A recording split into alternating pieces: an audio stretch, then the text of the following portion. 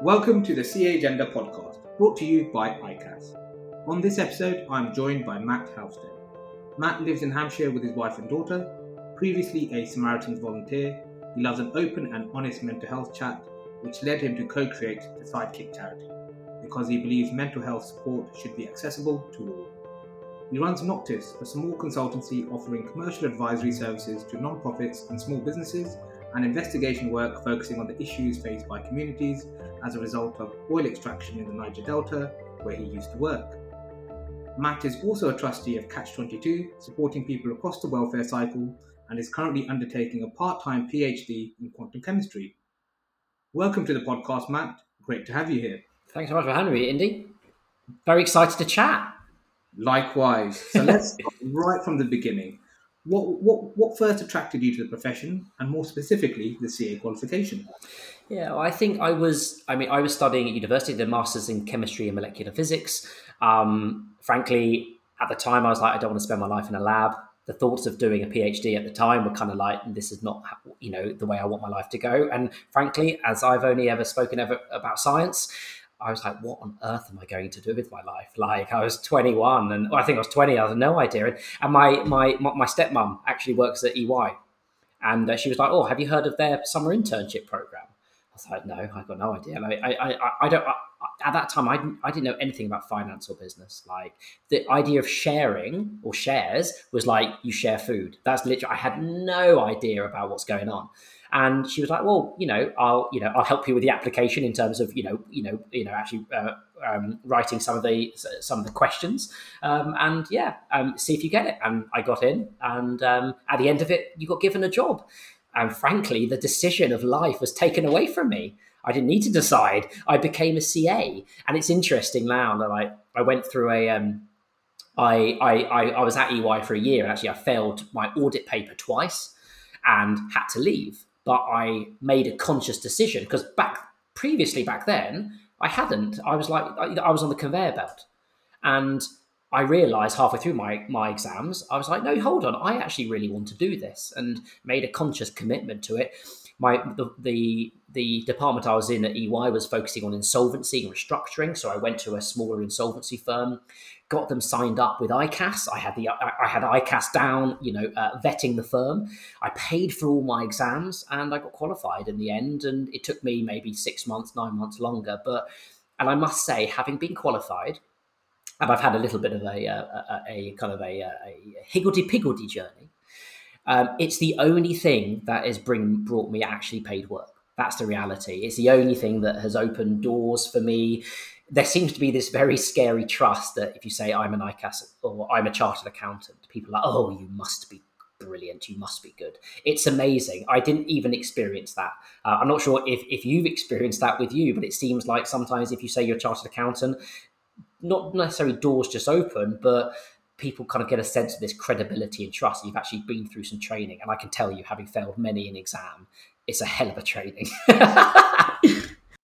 Definitely, I think there's always that recognition, right, in the industry and broader world. When you do tell people you're a chartered accountant, there's that level of assurance in terms of your capability. But you've had an absolutely interesting journey, even sort of starting out in your career, and the journey you've had in terms of the exams. And they're not easy exams at all. And even hardest things I've ever done. Likewise, but even now you're doing a PhD in quantum chemistry. I can safely say that chartered accountancy is harder than quantum chemistry. Well, there is CA qualification much harder than the PhD in quantum chemistry. I think the thing for me, like the PhD side of things, it's how my mind has always been attuned. It's I love it. The reason I do it now was basically I felt like that this is related to mental health. I had an imbalance in my life. And one of those imbalances was bringing the science back. And it's a strange habit to have at the age of, well, now I'm 35, but starting at kind of late 20s to want to bring some science back into your life. But for me, that was like a recipe. It was okay, if I brought that back, that would enable me to kind of, light up that side of my brain, which I want to. And when I do light up the sides of my brain, which I know are kind of firing and creative, it leads me to being happier and more positive. So it was actually a decision a lot, based on my mental health at the same time. And I love it. I must say, having had a child 2 years ago, actually doing a part-time PhD on the side of work is challenging, but I do manage to squeeze it in, and I'm enjoying it. Fantastic. I commend you for juggling so many commitments. I can appreciate it's not easy, but a huge respect for being able to do that. And so, moving on slightly in terms of your career, you've held a number of roles at various organisations, including the Big Four, insolvency, as you mentioned, property companies, and then in 2011, you made the conscious decision to move into the not-for-profit sector. So, what drove this transition from the private sector? I think at the time I suppose it was an existential crisis. I'd been on a conveyor belt of chartered accountancy. I'd qualified, and I was kind of like, well, what do I actually want to do with it? Do I see myself, doing deals and transactions and insolvencies for the rest of my life? And the reality was no. And I'd always had a passion for I suppose it's cliche, but trying to do something that I would deem as helpful and worthwhile to myself. Not saying that transactions aren't worthwhile, very worthwhile, but and I felt that okay, let's investigate that in the charity space. But before that, a week after qualifying, I quit and joined a rock band. And it turns out that you can't. Well, one, the life of a rock and roll drummer, a bad rock and roll drummer, doesn't lead to good mental health. Turns out, and I could have learned that lesson from looking at the mental health of other drummers who are either with us or are not with us at the moment.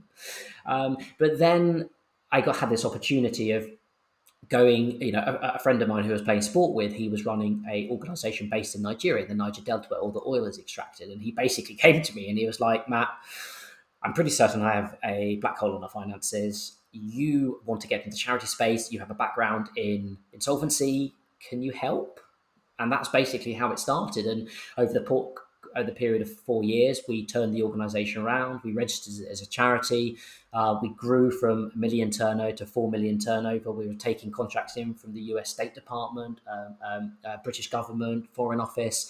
It was by the end of it, we were running a 50-person organisation that had to be accountable to the taxpayers in various countries. It was a complicated business, but at the same time, that period of fast growth took an impact. I put my life and soul into that organization, and at the end I had to leave because I think I was struggling. But I think on the point of chartered accountancy, once we've turned the organization around, I realized that I could use some of my chartered accountancy skills, financial skills, to understand some of the issues going on in the Delta. And my specialist topic is around oil theft in Nigeria and looking at the patronage networks, how money is actually spent, how the grey money is actually transferred and spent, and then at the same time how the stolen oil gets in and out of the country. And it was my financial skills, basically it's cash flow modeling, that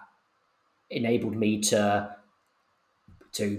predict very clearly the supply chain of oil theft in Nigeria. Wow, it feels like you've really found the right mix between your technical expertise and skills, and also putting together your passion, right, and to work on a project like that. So even though we call it a transition, and we discussed as a transition from the private sector to the not-for-profit sector, you're very much using the skills around commercial acumen and the technical skills that you've used. 100%, and this is what I went into the charity sector to run a business. Like, charities are businesses. Unfortunately, people still don't think of it like that. So I'm a trustee of Catch 22, like you said at the beginning. I mean, they've got a £50 million turnover. They're a business, and the catchphrase that they use to embody what they do is heart of a charity, mindset of a business. And that's what it's got to be. If you want to make these charitable organizations sustainable, you've got to be financially savvy, and you've got to have people with the skills to go in there. And frankly, as a CA, not many people will go into the small charity sector. They'll go in the big one, but not in the small one. So basic supply and demand, I basically went where my skills were demanded, and there was no supply. Couldn't agree with you more. I think there's always that perception that the not-for-profit sector is slightly different in some ways, and it is. However, the fundamentals in terms of as an organisation, how it runs and operates, if you took the balance sheet and P&L of it's the same. Charities, fundamentally the same. Some of the terminology is obviously different, and accounting techniques and legislation is different. However, fundamentally the Yeah. same And thing. and actually, having run charities, they're harder than running private businesses. You have audits, you're accountable to regulators. It's way more flexible running a small private business than it is a small charity. Like the onerous regulation, which I think is worthwhile because you are spending public money, is required. But you need the skill set in there. You can't, frankly, be a group of do-gooders with no skills. Yeah, that won't cut it. So, Matt, you then went on to co-found Sidekick. Could you tell us a little bit more about Sidekick and how your work in the not-for-profit sector influenced you in creating this venture? Yeah.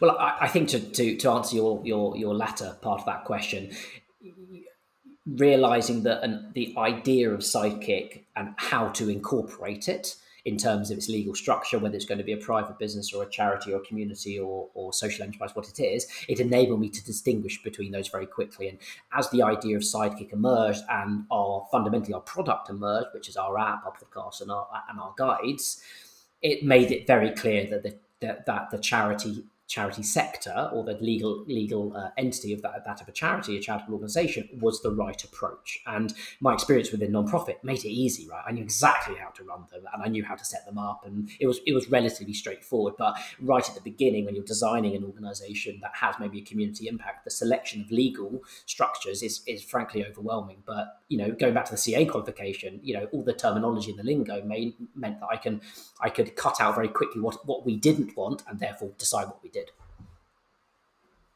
And thank you for sharing some insights. So I guess there's a piece here around your entrepreneurial streak, right? And what you just mentioned there, you were able to understand the language and navigate that to set up Sidekick.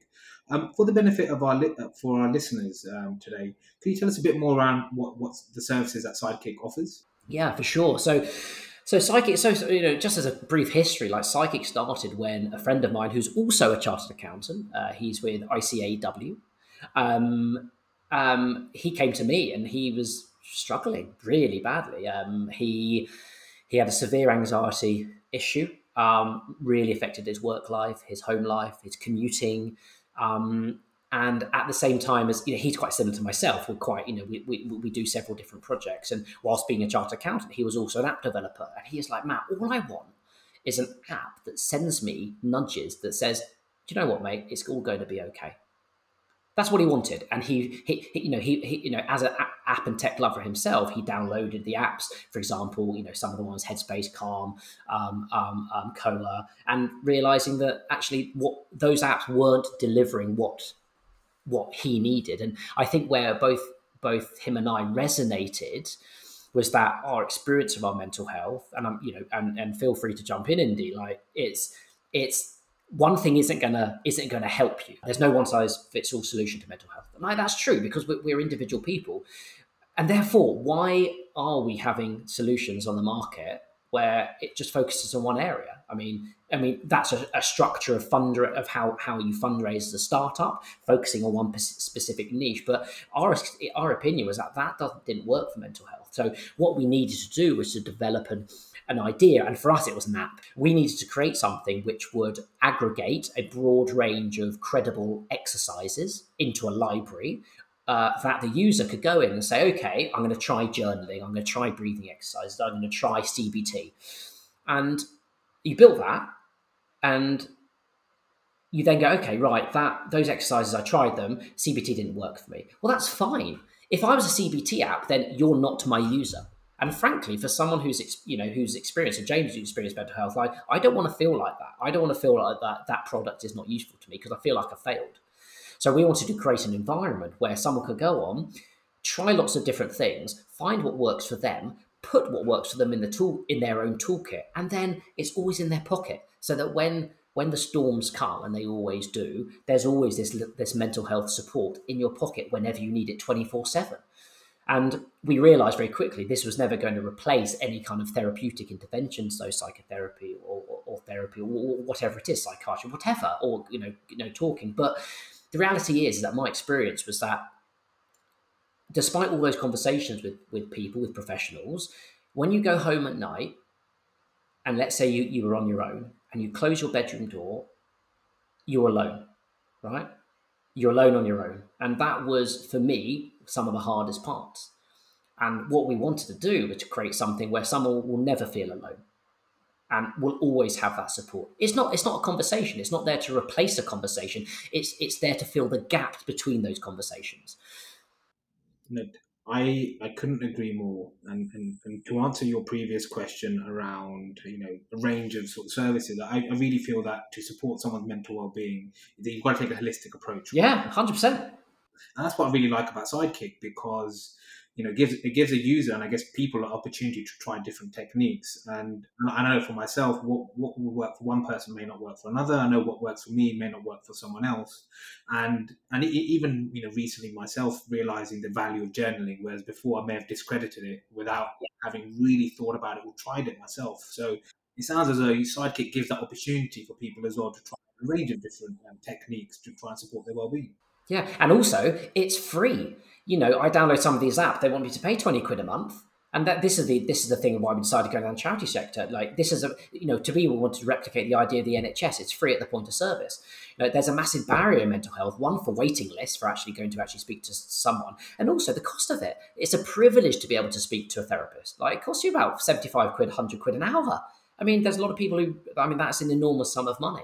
So if we can provide something which people can download on their phone, it's about 45 megabytes. So, even if they're on pay as you go, it's not going to cost them that much. They will have access to support. And the good thing is, and what we love about technology, is that this is scalable. Like, we can turn on every country in the world and everyone can have support for that. And we do. We've got users in South Africa, in America, and that's amazing for us to realise that actually some of the things that we've really tried to build as a result of our own mental health experiences are actually helping people. Because for me, James and I, our success was it's got to help me and James, and it does help us. But actually, to hear that it's helping more of us as a psychic community is amazing. And frankly, speaking about that community, a year ago during lockdown, this is the power of that, right? The idea of community and charity. We realized that this app was only going to get better if we could remove ourselves from it, right? And by removing ourselves from it, it meant that we had to give it to other people. So we created the charity, we created a non-profit, we brought in a community of people. A lot of people were on furlough, so they had time to develop it. And now we've got 10 amazing volunteers who build the app, co-create the app, co-create the content, produce the podcast, produce the guides, reach out to our partners, do all the design work, do all the music. They do everything. They are amazing. And it just goes to show me that actually there's a real power in community. And the fact is, I've never met any member of the psychic community in person. Right? Everything's been done digitally, and everyone is doing it unpaid for free because we're volunteers. And the fact that you can get professional people to do that is amazing. Wow, Matt, that is seriously impressive. And what I'm hearing there is, your ability to take your technical skills to set up an organization, use technology to scale that, and then, bring in your passion and your interest around mental well-being. And, a huge amount of admiration and respect to both yourself and James. We won't hold the fact that he trained with ICAW against but a huge amount of respect.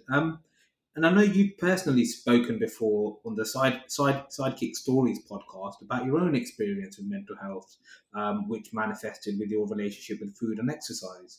So would you be able to share a little bit more about that journey with us? Yeah, absolutely. Like, I think it's something that I allude to on the podcast. I've become and don't necessarily speak about as much, but I've become more comfortable speaking about is that I've had suicidal thoughts since I was 14. Those thoughts they're still with me every day. Now they're not debilitating at all, but they still emerge. And I think for people, anyone listening who is in the professional services sector that do have suicidal thoughts, you are not alone. I think that's something to think. And also, there's a lot of help out there for you to kind of support those. Those particular thoughts in order for me to control those thoughts, I ended up focusing basically focusing on things I could control, and that was food for me. Food is the big one, and at the time, having played a lot of sport, food and sport are quite interrelated. So at the age of like 14, 15, I was keeping a food diary meticulously of what I ate, all the exercises I was doing. And it just got more and more. I suppose the more I felt uncomfortable in terms of like leaving school, going to uni, moving out in the big wide world, those tendencies based on some quite negative thoughts were, started to really dominate. And the eating side of things, yeah, it's I still have issues now, and my wife will quite openly say I've got a very unhealthy relationship with food. It leads to a lot of feelings that I wouldn't really want. The exercise part of it, I ended up kind of pushing myself as far as I could to the limit. So both in terms of the typical weights, and I know Indy, you're a weights lover as well, and hopefully you can relate to some of this stuff as well. Like you can get really bogged down in the weights you're lifting or what you're eating or the goals you're trying to achieve. I ended up doing a lot of powerlifting, but then at the same time, I started to push myself in running, ended up doing ultra marathons. But I realized that the motivation that I was pushing myself to run for 13, 14 hours at a time was purely negative. It wasn't very helpful at all. And I realized very quickly that these things weren't, going to, these things weren't going to solve themselves. And now it's taken me a while to kind of, I suppose, ease off. I always imagine it as like, some claws in my back, and like the exercise thing has started to subside. But the reality is that that's only subsided because I use exercise to control my eating, or to control the outcome of my eating. Was I looking too big or too small, or whatever it's going to be? The one thing I found that really helped for me personally was every Lent, I give up something, you know what I mean? And I touched upon when my wife was pregnant, she had gestational diabetes, which is a temporary form of diabetes whilst you're pregnant. And I said, okay, well, this Lent, I'll give up sugar. Right? Can't be too hard. And at the time, I was like, okay, fine, I'll give up sugar for 40 days. And I lost 1.5 stone in 40 days. And I hadn't realized how much, for example, sugar I was consuming. And even though I was the most well-researched person in terms of diet, exercise, whatever, I got it all wrong, and really realized that by taking control of my diet, but in a healthy way. So basically saying, Matt, stop eating the bloody cakes. Stop eating the sugary cereal in the morning. I've realized I was actually feeding myself stuff which I didn't really need. And by getting that under control, it enabled me to rewire my thinking to say that actually I don't want to eat. Basically, I rewire my thinking, quite extreme, to say if I eat sugar, I will die. Very, very extreme, but it needed to be extreme for me to break the habit of looking at a whole cake and saying, I must eat that now. Because that's what I was doing. And at the same time, I'd eat the whole cake. I'd feel horrendous with myself. And I'd be covering up all the mirrors in the house with towels because I couldn't bear the sight of myself. I'd be interested to hear from your experience, or from your kind of community's experience as well, being gym lover, that kind of thing. Do you see this going on a lot? No, Matt, and thank you for being first off. Thank you for being so transparent and honest, sharing that journey with us. Because I know that takes a lot of courage. I can resonate with quite a lot of that because for I've always been interested in physical fitness, and I've realized that I've used that as a tool to support and promote my well-being. And I've gone from competing in Thai boxing at a semi-pro level around the world to then getting into CrossFit, powerlifting, and all of that industry and that environment as well. And I've seen some of the challenges that people have with food and with training and the pressure they put upon themselves, especially in an environment, for example, if you're competing professionally in boxing or Thai boxing, you're generally cutting weight. And that's not a healthy exercise to undergo, but something that people do very regularly and has become normalized. And I've had to go through that approach of, making sure that I have a healthy relationship with food and have a healthy relationship with my diet, around my diet, and not to get too caught up in the micro details, but also then valuing, I guess, the benefits that comes from food and exercise, which is really around discipline Yeah. and Yes. exercise. And managing your diet and food, and the consistency and the resilience that comes along with that, it's helped in other aspects of my life. So I've tried to double down on the positives, but also be very honest and open with myself about addressing some of the challenges. So those people that would go on extreme diets or fasts, which they have their place, but also need to understand that it's not a sustainable solution. And I think that's what the physical fitness industry and the diet industry really needs to look at. I think in certain aspects around the sustainability of this and people's positive relationship with food and exercise. Yeah, and I think as well. I think if we look away from that industry and look back into the kind of ICAS professional service industry as well, like a lot of those, there's a lot of events which you turn up to where there's food, drink. If you're on a deal, you'll order food in. The partner will order food in, and that's seen as a nice thing to do. I found it a nightmare. Like, I found it very difficult. I couldn't say no because I didn't want to say no. My body was craving it. But the reality is that you'd eat whatever was provided. And yeah, fair enough. I should have chosen something healthy, but I didn't. But the fact is that in that particular environment, I did find it very difficult. And I found it can lead to quite a very unhealthy kind of way of life in terms of very little sleep, not eating great, and if someone like myself who maybe wasn't as resilient as I perhaps could have been, then it did make me really struggle. No, I can resonate with some of that as having worked in the corporate finance sector, the long hours, It's the tough. late nights. But I guess I struggle with that too in terms of food choices. I guess Yeah. put it that way. But I tried my best to try and make sure it was healthy. But like you say, when you're working hard, sometimes you see food as an avenue, I guess, to treat yourself, right? And to feel better, the fact that you're at work at midnight, like. So I guess, sort of delving further into that. Once you made the acknowledgement to yourself that you weren't doing well, what were the next steps for you in terms of looking for help and support? Well, I suppose, yeah, there was a point, and actually, it did come to the point where what is when I qualified. I think I was kind of holding on to qualifying, as in, like, I pushed so hard. Frankly, for me, it was like an ultra marathon doing the chartered accountancy exams, and I pushed as hard as I could. And I finally passed my case study. I think it was the third time in taking it, and then I pretty much had a quarter life crisis, and struggled, but then at the same time, having realized that things weren't right up until that point, I took the fact that I just completed a hard qualification. I was proud of that, and I said, okay, right, use that as a baseline. That chapter is done. Or the chapter in your life is done. Now's the time where you can design a life that works for you. And it's something that I realized was that at that age, in your mid-20s, you do have the space and the time to design a life that works for you. Because, you look at people around you, you look at people who are 30s, 35s, 40s, and you see what they're doing. And if you like what they're doing and you like that, how they've structured their lives, great, carry on. If you don't, then it's time to change. And I think I had to be very strong and say, look, this is time to change. It sounds like very much you were at a bit of a pivot point and you decided Yeah. to take control of that direction. And the other piece that I'm really glad you sort of touched on in terms of just your broader journey that you've been talking about is the fact that there's no one journey or path, right? And I know there's probably a lot of CAs listening to this and a lot of students who are studying for their qualification at the same time, just to hear your journey.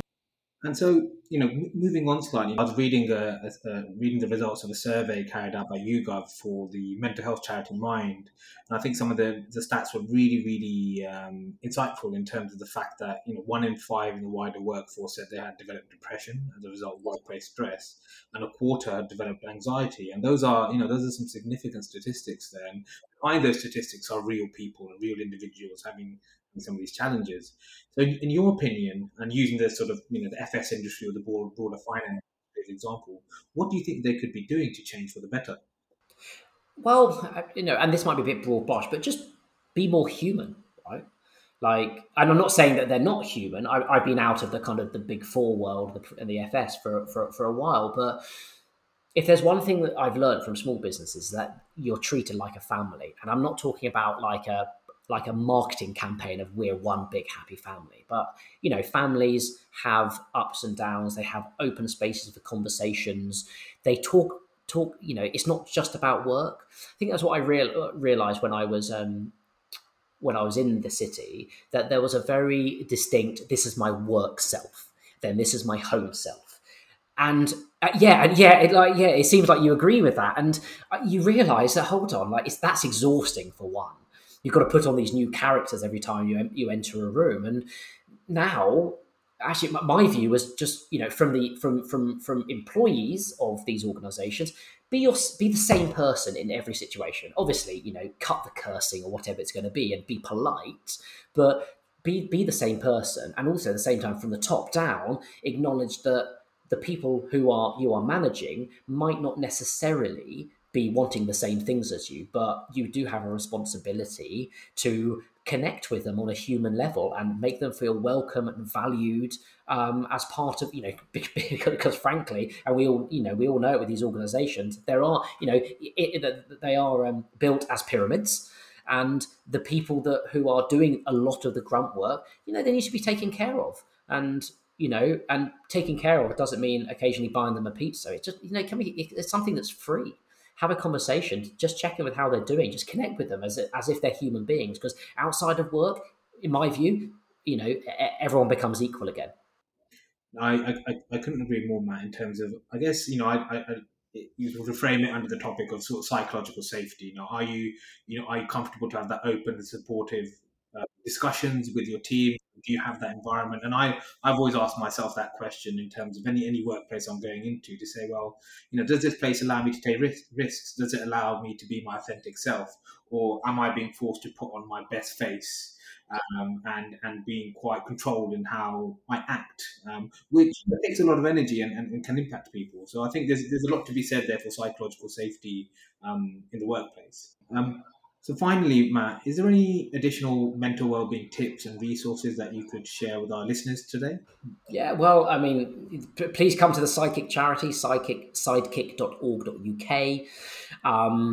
We provide a whole host of organised information based on how you're feeling. You can download our app, listen to our podcast, and you'll hear my dulcet tones speaking to people who are suffering from mental ill health every day, and it's something that's really brought a level of kind of humility to myself, and especially around realizing that the breadth and depth of mental ill health across society is huge.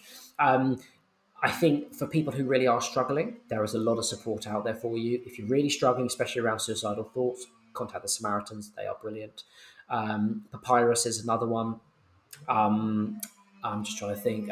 Crisis Text UK, Shout. There's a lot of support that will give you that time, that space to do that.